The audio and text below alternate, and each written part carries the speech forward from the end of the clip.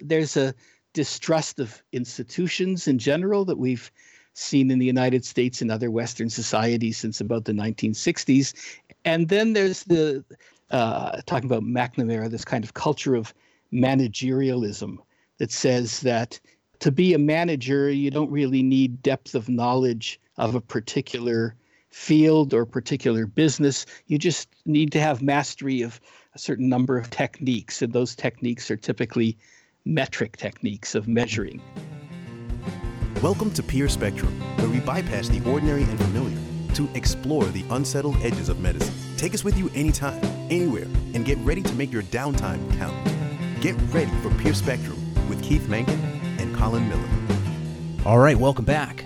Most of you know the quote, "If you cannot measure it, you cannot improve it." It's often attributed, although incorrectly, to the famous 19th century physicist Lord Kelvin.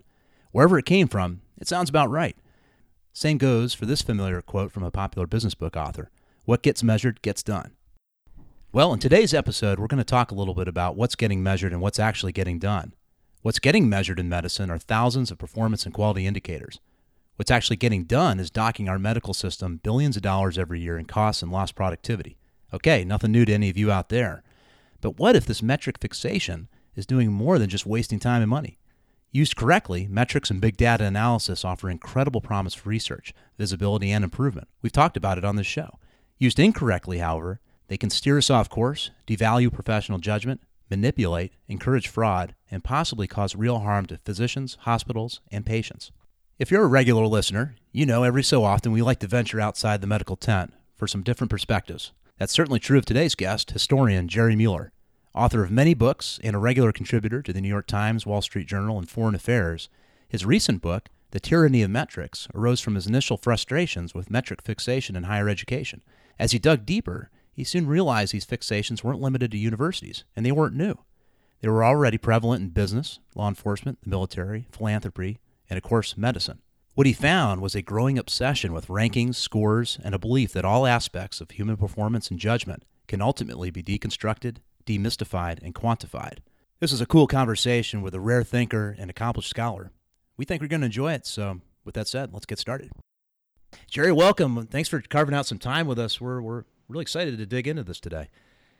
I look forward to speaking with you. Well, Jerry, I finished your book actually just a couple weeks ago, and I actually sent you an email the day afterwards because I enjoyed it so much, and I thought, I got to reach out to you and see if you might want to jump on. So thanks for joining us. Just curious, probably a question you get a lot. You're a professor of history at the Catholic University of America, and this is not on the surface an expected topic for you to jump into. Tell us how you started to see this or realize this problem, and then why you wanted to take this on in a book.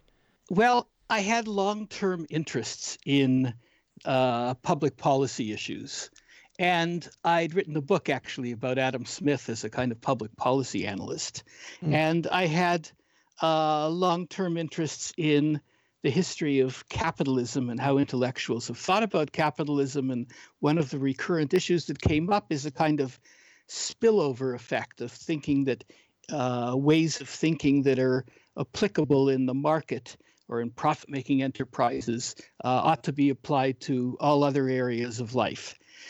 So those were sort of deep background issues. And then I had my one experience of being a manager in my adult life when I became the chair of my department. And I did that for a number of years. There were a number of aspects of it that were new to me, but that I found I was quite good at: hiring new faculty members, which is one of the most important things you can do, and fostering and mentoring existing staff and making sure the right courses are taught and all that sort of thing. All that were duties, all of those were duties that came along with the job. But then at a certain point, there were requests from the school administration for more and more data and more statistics. And I noticed that a lot of that data was time-consuming to accumulate. My administrative assistant and myself and other department members had to put more and more time into this. And I also noticed that a great deal of it was useless, that no one was actually going to use it. And when I asked the provost, why are we doing this? He said, I don't, why are we gathering all this data? He said, I don't really know, but the Middle States Association, which accredits us, wants it. And then I started to draw back the threads. Why did the Middle States Association of Universities want this? And it was because the Department of Education demanded it. And why did the Department of Education demand it? Because under the George W. Bush administration, there was a person in the Department of Education, Margaret Spellings, who was one of the people behind No Child Left Behind, which was a big attempt at metricization of education. And they wanted more and more data from universities under the rubric of accountability. This is what was going to bring about accountability. And then I asked myself, why were people in the federal government so interested in this process of getting this data and rewarding and making it transparent and rewarding and punishing institutions accordingly? And then I found it was part of a much wider pattern in organizational life. And then I asked myself, where was that coming from? And it turned out it was coming from business schools and consultants and so on. So my immediate experience of dissatisfaction with my own in my own professional life led me to use my academic background and to do a lot of reading and investigation to think more broadly of it. And once I did start to think more broadly about it and start to talk about this issue to members of my family and friends in a wide variety of fields, in education, in medicine, in government, I saw that actually the kinds of problems and patterns that I was dealing with were sort of omnipresent, and people were experiencing the frustrations that came with what I came to call metric fixation in a wide range of organizations, without necessarily realizing how sort of trans-organizational and omnipresent this pattern was. So that's briefly how I got into it.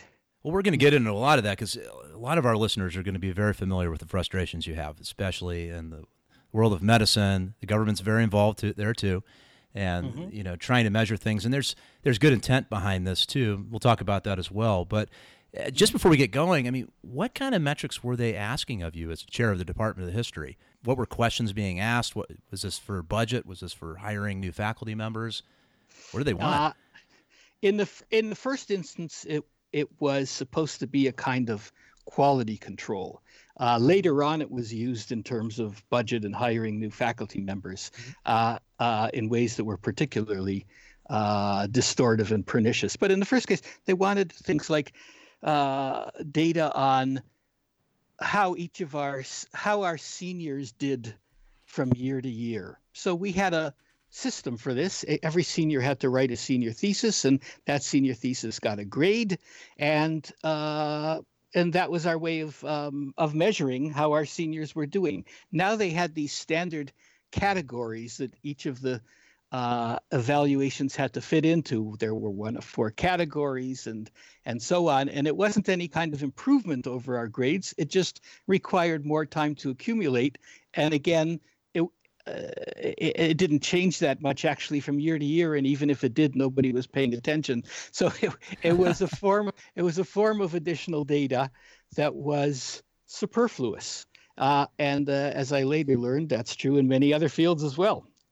I thought about this a bit because I'm a history major myself. So as I know, and you know as well, a lot of us go on to many different things in life that aren't necessarily, becoming historians. But I've always felt that, I've always felt that the education I got in history prepared me for a type of thinking that you don't always get elsewhere. And I don't know that that's an easy thing to measure. And if you were to look beyond college and see salary data and job history, I want to believe that's actually still connected to my undergraduate studies, but I don't know that you can make a direct link to that. So I don't know what they were hoping to measure overall, but I imagine it was very frustrating. I can see why this sparked your interest. Speaking of history, you kind of go back a little bit. You talk about Winslow Taylor, an American engineer who started the idea of scientific management. A lot of these ideas come from business. Just take us through a quick history lesson here, before we talk about all the frustrations we have with this. Where did all this come from? Well, it comes from, there's a lot of history to it, and there's a lot of source, and there's a lot of background factors that led into its increasing salience. The notion that you should measure and then reward and punish in the field of education, say, goes back at least to the 19th century when a British parliamentarian by the name of Robert Lowe decided to try to institute this in the British educational system. Eventually, it was rejected. I mean, they tried it for a number of decades and it didn't work. That is, they were going to test each student in terms of their reading and math ability, and then they were going to reward and punish schools accordingly. But then the idea of measuring, rewarding, and punishing, as you say, goes back to Frederick Taylor, this industrial engineer at the beginning of the 20th century who tried to apply this to manufacturing and industrial processes. And in some ways, what happened in the course of the 20th century was the attempt to apply that to what we call the service sector, which is where more and more of us work. And then a key figure in making this ever more salient in the world of business schools and consulting and then organizations was Robert McNamara, who was a young professor of accounting at Harvard University, who in the early 1950s went to work for the Ford Motor Company, and later under Johnson, President Johnson became the Secretary of Defense. He's most famous or infamous, I suppose, nowadays for the idea of body counts, which was essentially a system of metrics. That is to say, how are you going to figure out how well the American armed forces were doing against the Viet Cong and the North Vietnamese? Well, you were going to count the number of bodies of the enemy that had been killed, and you were going to compare that to your own, and that would be one of the measures of success. It turned out to be fallacious and actually consume a lot of lives in the process. And then he went on to a leading position at the Ford Foundation and then at the World Bank. From business schools through consultants. Not to mention, by the way, he was measuring a lot of things that didn't come out until they were leaked later, right, in the Pentagon Papers. But that's a whole other story. Yes. But for example, as an example of the overlooked costs of metric measurement, American soldiers would be sent out to count the bodies, and in the process, some of them were shot and killed. Which didn't work its way into the metrics. Plus, of course, there's the fact that it turned out that what really counts in war is the will of the enemy, and killing a lot of them wasn't sufficient to break their will, but that wasn't something that McNamara could particularly count. But anyway, it then made its way it became ever more present in business schools. Some of it was supported by this notion of the principal agent problem. That the question was, how were stockholders in the first instance going to make sure that who are considered to be the principals, how were they going to make sure that their agents, that is the executives in the company, were trying to carry out the purposes of the stockholders and not the purposes of the agents?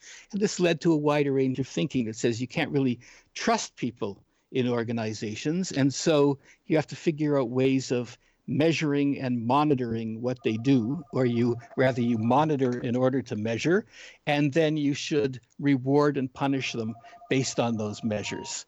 That then made its way into an ever wider range of organizations, including the government in Great Britain and then in the United States, and it's increasingly used under the rubric of new public management in governments around the world. And then, of course, it made its way into education and higher education and medicine and policing, and nowadays it's a big deal in philanthropy as well. Yeah, so the question is, we're collecting, more and more people are collecting metrics, and there's more and more metrics, more and more data being collected. is it getting more sophisticated how we're asking the questions and what is being collected, or are we just trying to find other ways to get more numbers, thinking that we'll reach a critical mass where we have so much data that the answer will be there?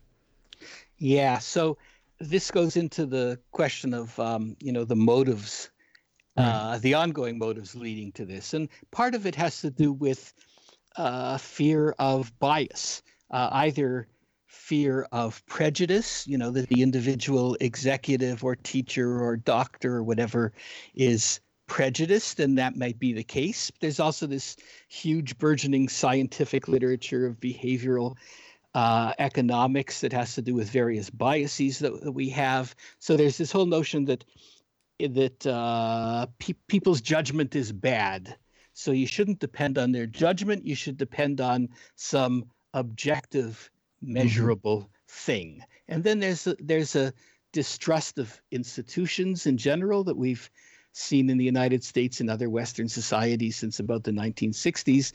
And then there's what I've already sort of alluded to, this talking about McNamara, this kind of culture of managerialism that says that to be a manager, you don't really need depth of knowledge of a particular field or particular business. You just need to have mastery of a certain number of techniques, and those techniques are typically metric techniques of measuring. And then there's the issue that you've alluded to, and that is changes in technology that make it possible to gather more data. Electronic technology, the whole existence of spreadsheets, which makes it possible to, display data, makes people think that what they see on the spreadsheet is what actually is going on in the business or the hospital or whatever. And of course, there are lots of people who are in the business of selling the gathering and analysis of data. And they're always assuring us that more and more data is available. And if we only gathered enough of it, it would be more and more useful. And don't get me wrong, sometimes it is genuinely useful, just as a spreadsheet can be genuinely useful. But there is this kind of psychological imperative and cultural imperative and felt economic imperative that you have to gather more and more data. And sometimes the notion is that having more and more data is itself going to give you the answers, whereas often the most important questions are, what are we really looking for? And also, what's the quality of this data and how does it relate to what we're looking for? And also, how does the system of incentives that we've set up in terms of reward and punishment, how does that distort the gathering of the data in the first place? Those are the kinds of issues that I think people need to think more about. Well, let's jump into medicine here. So this is one of the topics you spent some time with in the book. When did metrics start really making a big dent in the decision-making of hospital administrators, of government policymakers? But just take us through a broad overview before we jump in. Well, some of it, of course, has to do with the fact that medicine in the course of the late 20th century became ever more oriented towards numbers, towards statistics of health for perfectly good reasons. And so the notion of retrospective trials and RCTs and so on became ever more important in medicine, in part because it could genuinely help to produce real knowledge about what sort of things worked and what sort of things didn't, what sort of overlooked factors there were that only came out when you did these kind of broad statistical studies. And of course, so much of medicine nowadays is based on scientific testing, where the number of red blood cells that you have and the number of platelets and so on matters. So in that sense, over and above this issue of what I call metric fixation, numbers play an ever greater role in medicine. And then as the costs of medicine went up, one of the main motivations for trying to bring metrics and reward and transparency and reward and punishment into medicine was to try to contain costs. First by HMOs and other management care organizations, and then increasingly by the government because of its payments under Medicare and Medicaid. That was a big stimulus to it, and then of course the entry of profit-making firms into and private equity into the whole healthcare system.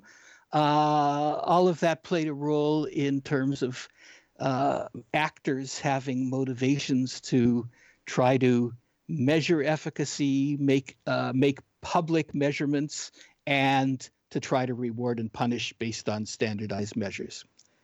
Right. Well, medicine, in my practice, having sort of spanned the early stages of the outcomes craze and then now some of the metrics collection and everything, it seemed like we were always doing a lot of observation of results, but they were always results coming from us. So there was a bias there. And then we realized we needed to get the other side of the story. So we tried to bring the outcome into it to say, how are you feeling? Ask the patient. Yes. But that turned into a statistical thing. And then the statistics themselves became the answer. And so you get statistical scores. Everything was about scoring. And then the scores were then glommed together into a big package, which was supposedly the truth.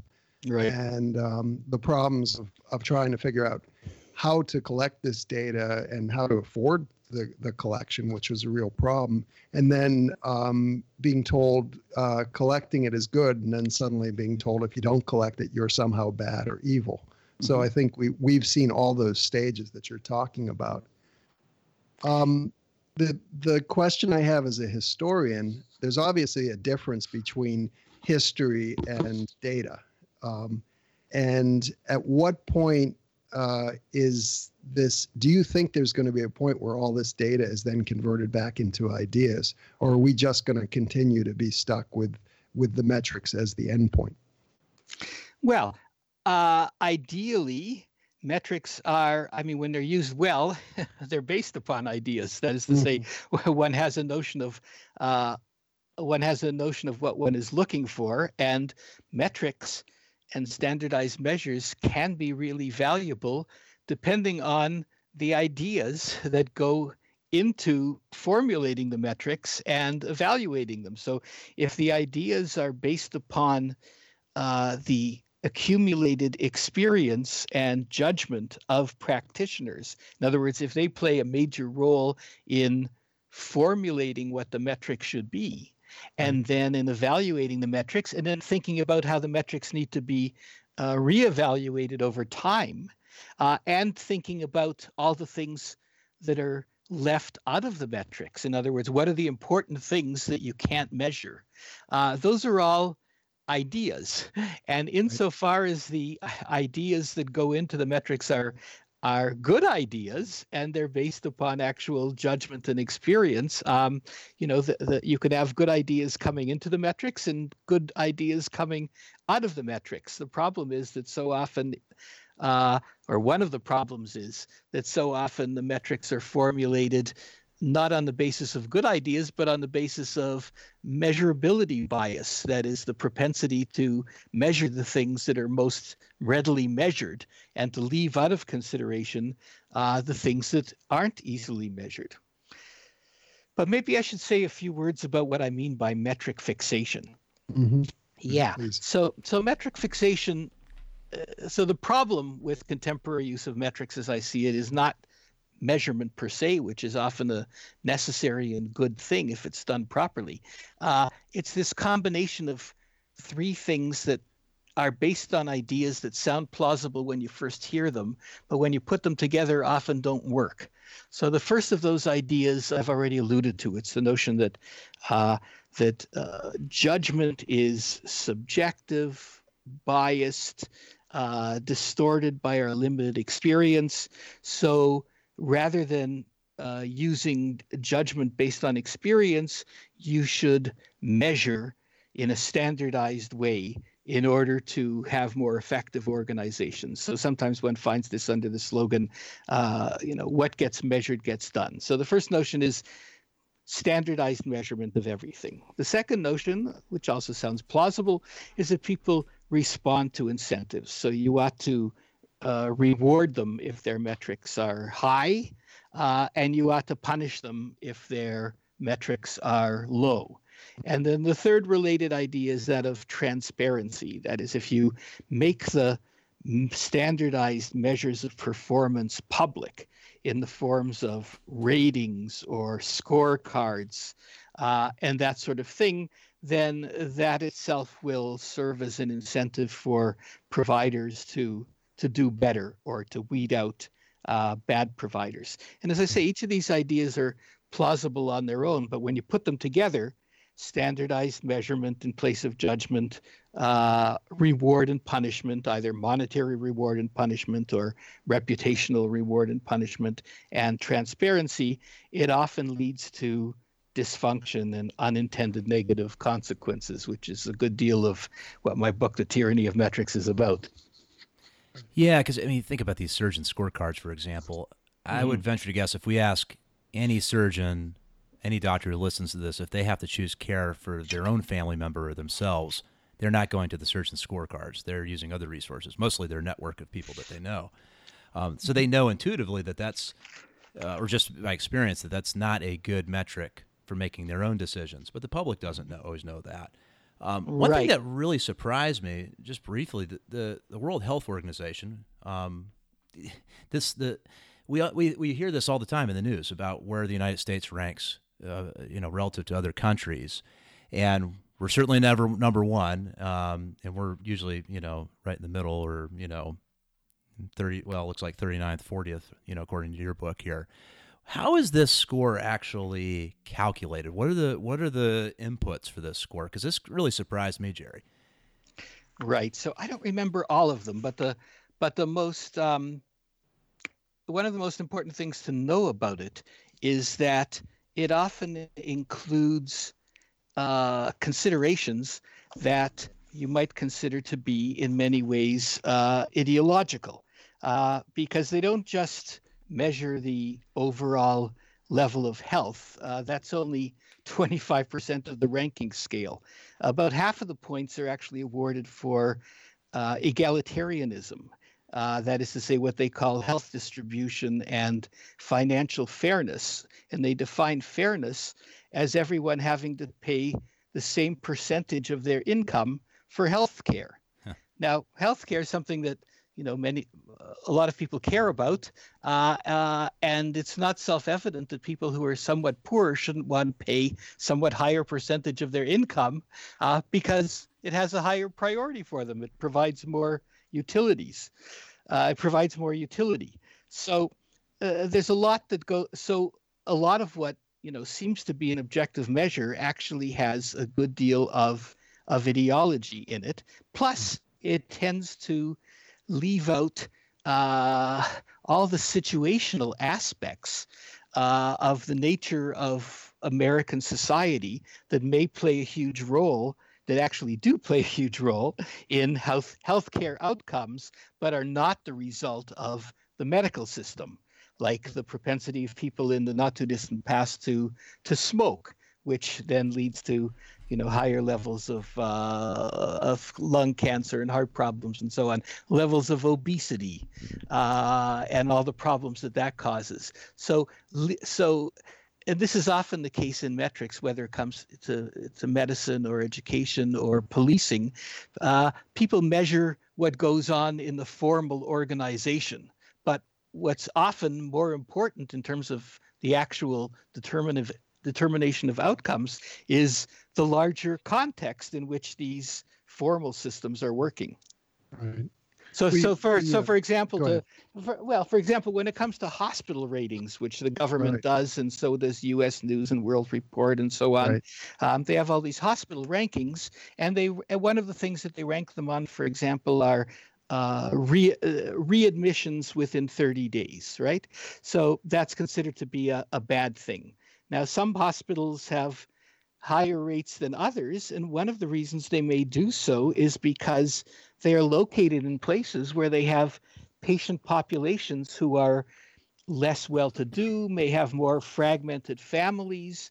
So they have less of a social support network. So if they have some hospital procedure, they're more likely to need to come back to the hospital in order to get it looked at. Well, that's not the fault of the hospital. That's right. Built into the larger context. And then of course, organizations that do these metrics try sometimes to respond to that by building in risk factors, but those are unreliable, and plus they can create problems of their own in terms of all kinds of ways of gaming the metrics. So there's the whole phenomenon, which I think is radically under-discussed in medical journals as far as I've been able to see, and that's the whole phenomenon of upcoding. That is, when a patient comes in, whoever is doing the coding for purposes of metric analysis, because there's reward and punishment tied to that metric analysis, there's a lot of pressure on them to code the patient as sicker or as more problematic or as having more comorbidities than is actually the case. And my understanding is that, residents at academic hospitals have to take courses and so on to make sure that they err in the direction of upcoding rather than, God forbid, downcoding. Right.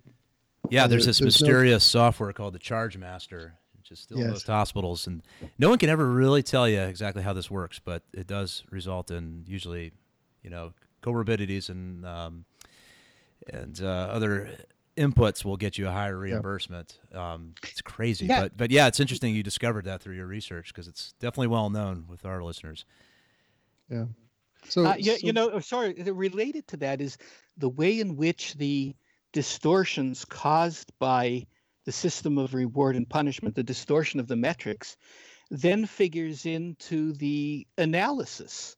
Right. So this information, once you use it for reward and punishment, it becomes distorted, and then that distorted information may give you a very distorted sense of what's actually going on. Not long ago, I talked to somebody who'd been the head of leading cancer. He had a leading position in a major cancer hospital, and one of the things he told me was that one of the problems with some of these metrics, including the metrics that go into, say, evidence-based medicine, is that if a patient has cancer and then is operated on for the cancer and then dies, the cause of death is counted as a complication of surgery rather than of cancer. Right. And that's called evidence-based medicine. That's supposed to be giving us better information. Right. Yeah. We the big concern that we in the medical profession have is that people don't necessarily recognize what the metrics really mean, and there's no way to express that to people. Mm-hmm. Like there is a score, and it's more institutional right now. It hasn't quite made it to the level of the physician, but that's coming for sure. Mm-hmm. But as you point out, there's a lot of things. Well, for instance, you look at the world rankings, mm-hmm. It upsets us in the medical field to think that people think that we are inferior doctors in the United States because we are ranked in the 20s or the 30s or whatever. Mm-hmm. And really, it's the medicine is probably we're 1, 2, or 3 in the world. I mean, this is where people come to be educated. It's the healthcare, the delivery, the accessibility that makes the big difference. Is there any push? Do you think it's realistic to think that the consumer will ever be educated to understand what these metrics really mean? Or are we at a level where we are stuck with a score, and the score, the consumer is going to take the score at its basic meaning, and we're sort of stuck in this deal?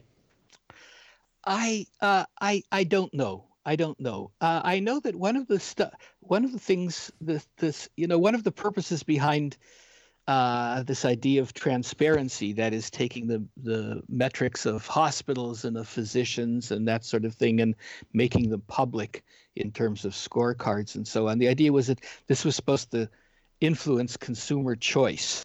But studies that I've read show that actually it doesn't play much of a role in consumer choice, in part because when people are well, they don't think very much about what particular hospital or what particular surgeon or whatever is better than another.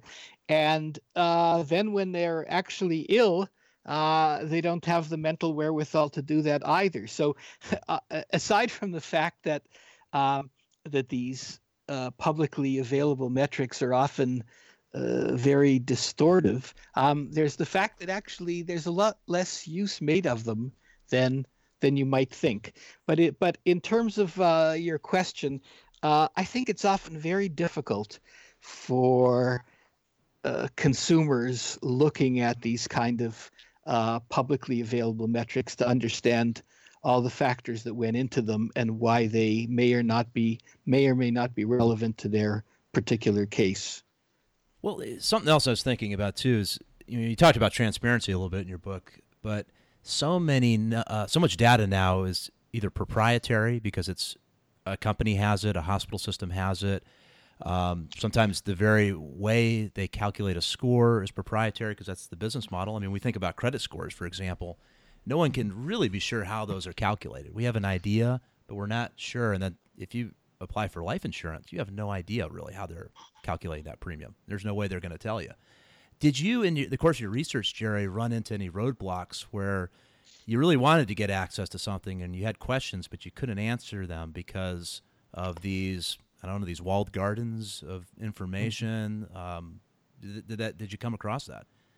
So that wasn't an issue for me, and that's because I wasn't doing that sort of primary research. What I was doing in my book is reading across a wide range of fields and studies done in a wide range of fields to see what the recurrent problems were from one that recurred from one system of metrics to another, or from one field to another, and what the studies actually showed about the efficacy of metrics. And one of the things that was so striking was that when I looked at studies in healthcare journals and medical journals and economics of medicine journals, they tended to show that there were a lot of problems or even a lack of efficacy of a lot of these metrics. But I didn't do the kind of ground level empirical investigation that would have led me into the kinds of problems that you're talking about.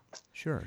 Well, one thing you did look at was performance, and incentives for performance. So yes, let's talk about some areas in our economy where this does seem to work. One you talked about is sales, finance, but where is it not appropriate, or where is it just not effective? And this is the carrot and the stick kind of thing. Yeah. So part of the problem with this metric fixation is that it's based on a conception of human motivation that is highly simplistic. It's basically based on the idea that people in a job are doing one thing, and that they respond to monetary incentives to do that thing well or to not do it well. And both of those are true in a few cases, but are often untrue. So if you're in a job, and there are many jobs that are based upon doing some repetitive action that don't involve, say, a lot of judgment, don't involve a lot of cooperation with others. If you're, for example, the person in charge of changing windshields on a car because the windshields have been broken, that's a fairly standardized operation, and then you might actually count the number of windshields that person has installed in an hour and tie their monetary reward to that. It might be effective. Conversely, it also could be effective, that is to say, measurement and then reward and punishment in fields like finance, where people measure themselves in good part by how much money they make. But in many fields, the kinds of jobs that people have require doing more than one thing. It's not like changing a windshield. It has many different sides to it. So if you're a physician, there's the interaction with your patients, of course, and that has many elements to it in and of itself. There's the interaction with your colleagues. There's the interaction with your staff. There's the interaction with administrators in the system that you might be part of. There's the fact that on the one hand, you have to deal with your patients. On the other hand, you have to try to keep up in some ways with the information coming out and research coming out in your field. All of those are different aspects of the job. And one of the problems with metric fixation is if you measure and reward just one of these, then people will tend to focus on that at the cost of the other parts of their job. And then, of course, the other problem is the issue of motivation. Many people do what they do. I mean, almost everybody does what they do for a living, in part because they want to make a living, in other words, for monetary motivation. But in many fields, people have additional motivations. So in medicine, for example, doctors and nurses might actually be interested in maintaining health or curing the sick. And if you set up a system where all the signals to them are, you're in this for the money, and we're going to reward and punish you monetarily according to the standards that we set out, you might distort their motivation. So they actually start to think in those terms at the expense of their patients. So those are some of the problems, involved. Yeah, and there's, we're looking at just output, as a unit of labor, for example. We're talking about, pay for service. So how many cases a surgeon does, how many patients a physician sees. It's not unlike someone who's fixing windshields, right? I mean, the number of patients That's coming the same through mentality, yes. Yeah, and the number of patients coming through their door, the number of surgeries they're doing, they don't really have any effect on that. It's just what they do once they come there. And just like a windshield repairman doesn't have any effect on, the number of windshields coming through. Or do they? So, there also is this idea of Campbell's law and doing things to affect your numbers. Let's talk a little bit about that and what you learned, as it relates to fraud, unfortunately, and maybe the motivations that stem from metric fixation. Yeah. So Campbell's law is named for the American social psychologist Donald Campbell, who used to teach at Northwestern. And the law is the more any quantitative social indicator is used for social decision-making, the more apt it will be to distort and corrupt the social processes it is intended to monitor. Another way of putting that is anything that's measured and rewarded will be gamed. And indeed, that's what we find in field after field, that the higher the stakes are, the more incentive there is to gaming, that is to trying to improve the metrics at the expense of the larger purposes of the organization. So after I finished the book, I'm coming across examples of this every day. But here's an example from your field of medicine. There was a report at the beginning of 2018 in the New York Times about a VA hospital in Oregon called the Roseburg Veterans Administration Medical Center. And the article begins by telling you about an 81-year-old Air Force veteran who was living alone and who came into the hospital malnourished and dehydrated and with broken bones because he had had a fall at home. And then the hospital refused to admit him despite the protests of physicians there. And it turned out that doctors were required to get, before admitting a patient, doctors were required to get the permission from an off-site nurse. And she, in turn, was following orders that were issued by the hospital's administrators. Huh. And those orders said that basically patients who had a high risk of death, usually because of advanced age, were not to be admitted. They were either to be sent home or to be transferred to some other non-VA hospital. They're not ideal customers, basically. Right. And the motivation behind that was the desire of the hospital's leadership to improve its performance metrics on the VA's publicly available measures, because based on those metrics, the hospitals are rewarded a certain number of stars from 1 to 5. And in this case, the leadership of that VA hospital prided itself on having raised the hospital's star ratings from 1 to 2 and was aiming higher. And it turns out that the administrators were actually going to be given a bonus if they could raise the number of stars.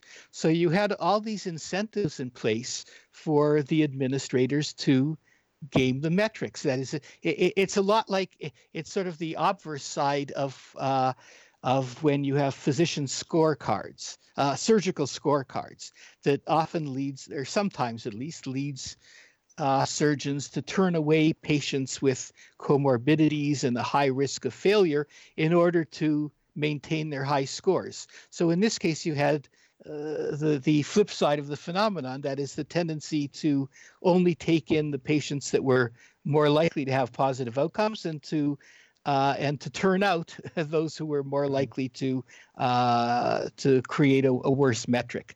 And that kind of gaming takes place in field after field. I mean, in the field of K-12 education, for example, when schools were being measured and rewarded and punished based on the test scores of pupils in various grades in math and in English, they tended to try to get more and more students classified as having learning disabilities so that they wouldn't take the test, so they wouldn't be included in it. So the weaker students wouldn't be included in the metric. And one finds this in, as I say, in almost every field. But in a perfect universe, the gaming of that system, I mean, if you are looking at your scores and you see, and the scores are accurately corrected, or collected, excuse me, and processed, you see that, say, your hospital or you as a surgeon are not that good, your results are not that good for that thing. It could be a self-learning thing. You could say, I am not the best doctor for you to go to. This is a better doctor for you to go to. So there is some benefit from this collection. Yeah, true. Yes, absolutely. And I want to make clear, I'm not against the use of measurement or metrics. And when the measurements or the metrics are used by the practitioners themselves, when they're partly formulated by the practitioners, and then they're used by the practitioners to compare their own performance versus that of others, then they can be highly useful, either in the way that you mentioned, that is, the practitioner can conclude, well, I'm not particularly good at this thing, I should stop doing it. Or the practitioner can say, my colleague at the next hospital over, he seems to be really good at this. Let me consult with him and see what he's doing that I'm not. And that's often the case in hospital systems, for example, where they compare issues having to do with levels of hospital safety and infection levels and so on. They can see which hospitals are more successful, which hospitals or which units are more successful than others, and then they can learn from one another. So the use of metrics by practitioners themselves is often extremely valuable. It's when it's connected to transparency to a larger public that may not understand how the metrics were gathered and what they mean, and when it's connected to reward and punishment by external parties like insurers, that's when it becomes problematic. Do you think there's a way? Go ahead, Keith. One question: did you think there's a way that the practitioners can control that a little bit better? Can we choose whether the field is medicine or banking, what have you? Can we choose the metrics that are being measured, and will that make it more effective in theory? That the metrics are more effective? Well, it depends on how much discretion they have. Certainly, some of the metrics are developed by professional societies of, particular types of surgeons or what have you. And in that case, they're they're likely to be more useful. But I think often there's a role for practitioners to remind administrators, including administrators who in the past were practitioners, but who haven't practiced for a long time, to remind them of some of the costs of these metrics, the costs in terms of the time of the practitioner and the diversion of time and attention by the practitioner to inputting the metrics. One of the people who's done a tremendous amount for hospital safety and so on, and the effectiveness of medical systems, or who's been thinking about it for a long time, is Donald Berwick. And at some point, he became for a couple of years a leading figure in the reward system of Medicare and Medicaid, and then he went back to practicing a bit, and then he said, "I now see that we should probably stop measuring about half the things that we're measuring."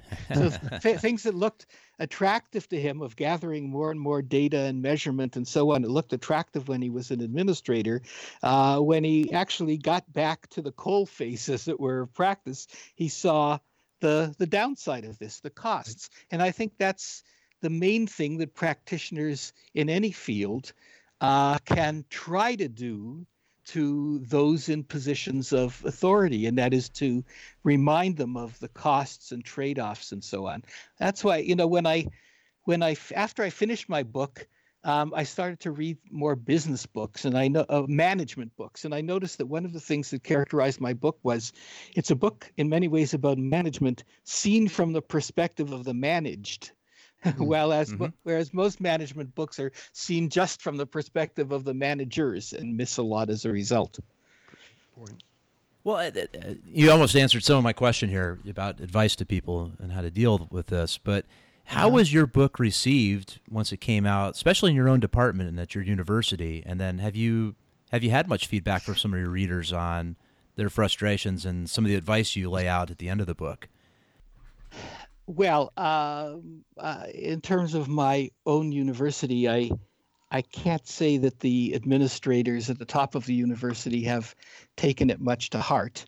A lot, but I have had tremendous response from people in a wide variety of fields. I mean, I get emails almost every day from people in other colleges and universities, from K to 12 teachers, a lot from physicians, and not just in the United States, but abroad as well, because these kinds of issues are becoming more and more omnipresent around the world. And in fact, the book is currently being translated into 8 other languages, including Chinese, and Japanese, and Korean, because a lot of these issues exist in those cultures as well. Plus, people have contacted me from fields that I didn't write about and hadn't thought that much about, but where it turns out metric fixation is a huge deal. So people in advertising, for example, have contacted me and told me that this issue of measurability bias has entirely distorted the field of advertising, because instead of advertising a brand in a wide range of venues like television and billboards and radio and so on, executives at companies that are hiring advertisers now only want to pay for the things that they can measure. And what can they measure most easily? Clicks. Right. And that's why so much of advertising has migrated to the internet, even though that's not necessarily the most effective form of advertising. And similarly, I've had baseball scouts contact me and so on. So the answer to your question is the book has had a lot of resonance in a lot of fields in a lot of countries. And every time I talk to one or another of my physicians, it always leads to throwing a long discussion and then the throwing up of hands about the frustrations that they face in these matters. Yeah, I can imagine. Well, we're really close to the time here. Keith, do you have any other questions? No, I'm very just so intrigued by what you've brought up, and so thought-provoking, and just things to look out for. I think that the medical field can take heart to at least know somebody is recognizing that there's a problem out there, if only to start looking at the metrics of what the metrics are doing, if I may say so. I totally agree. Yeah. One of the ways in which this is becoming one of the related issues that I think is becoming more and more salient in medicine is the use of standardized evidence-based medicine, right? Evidence-based medicine can be and is valuable, but the question that I understand is increasingly coming down the pike of how much discretion is the individual medical practitioner, that is the physician, going to be given in the use of this evidence-based medicine, and to what extent is the evidence-based medicine that is, based on averaging a lot of people, to what extent is it relevant to the particular patient in question, and to what extent is the practitioner, the physician, going to be allowed to depart from the conclusions of the evidence-based medicine? And I think that's a growing issue in your fields. Absolutely.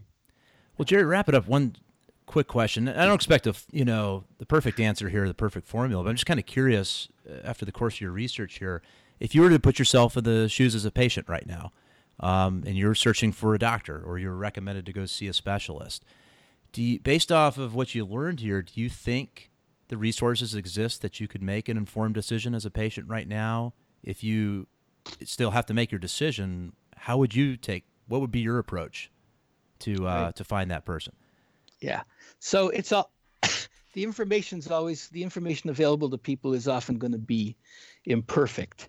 I think what I would do, indeed what I have done, is first of all try to have a long-term relationship with a primary care physician, so that person really knows you and knows the various factors involved in your medical condition and what your life priorities are and so on.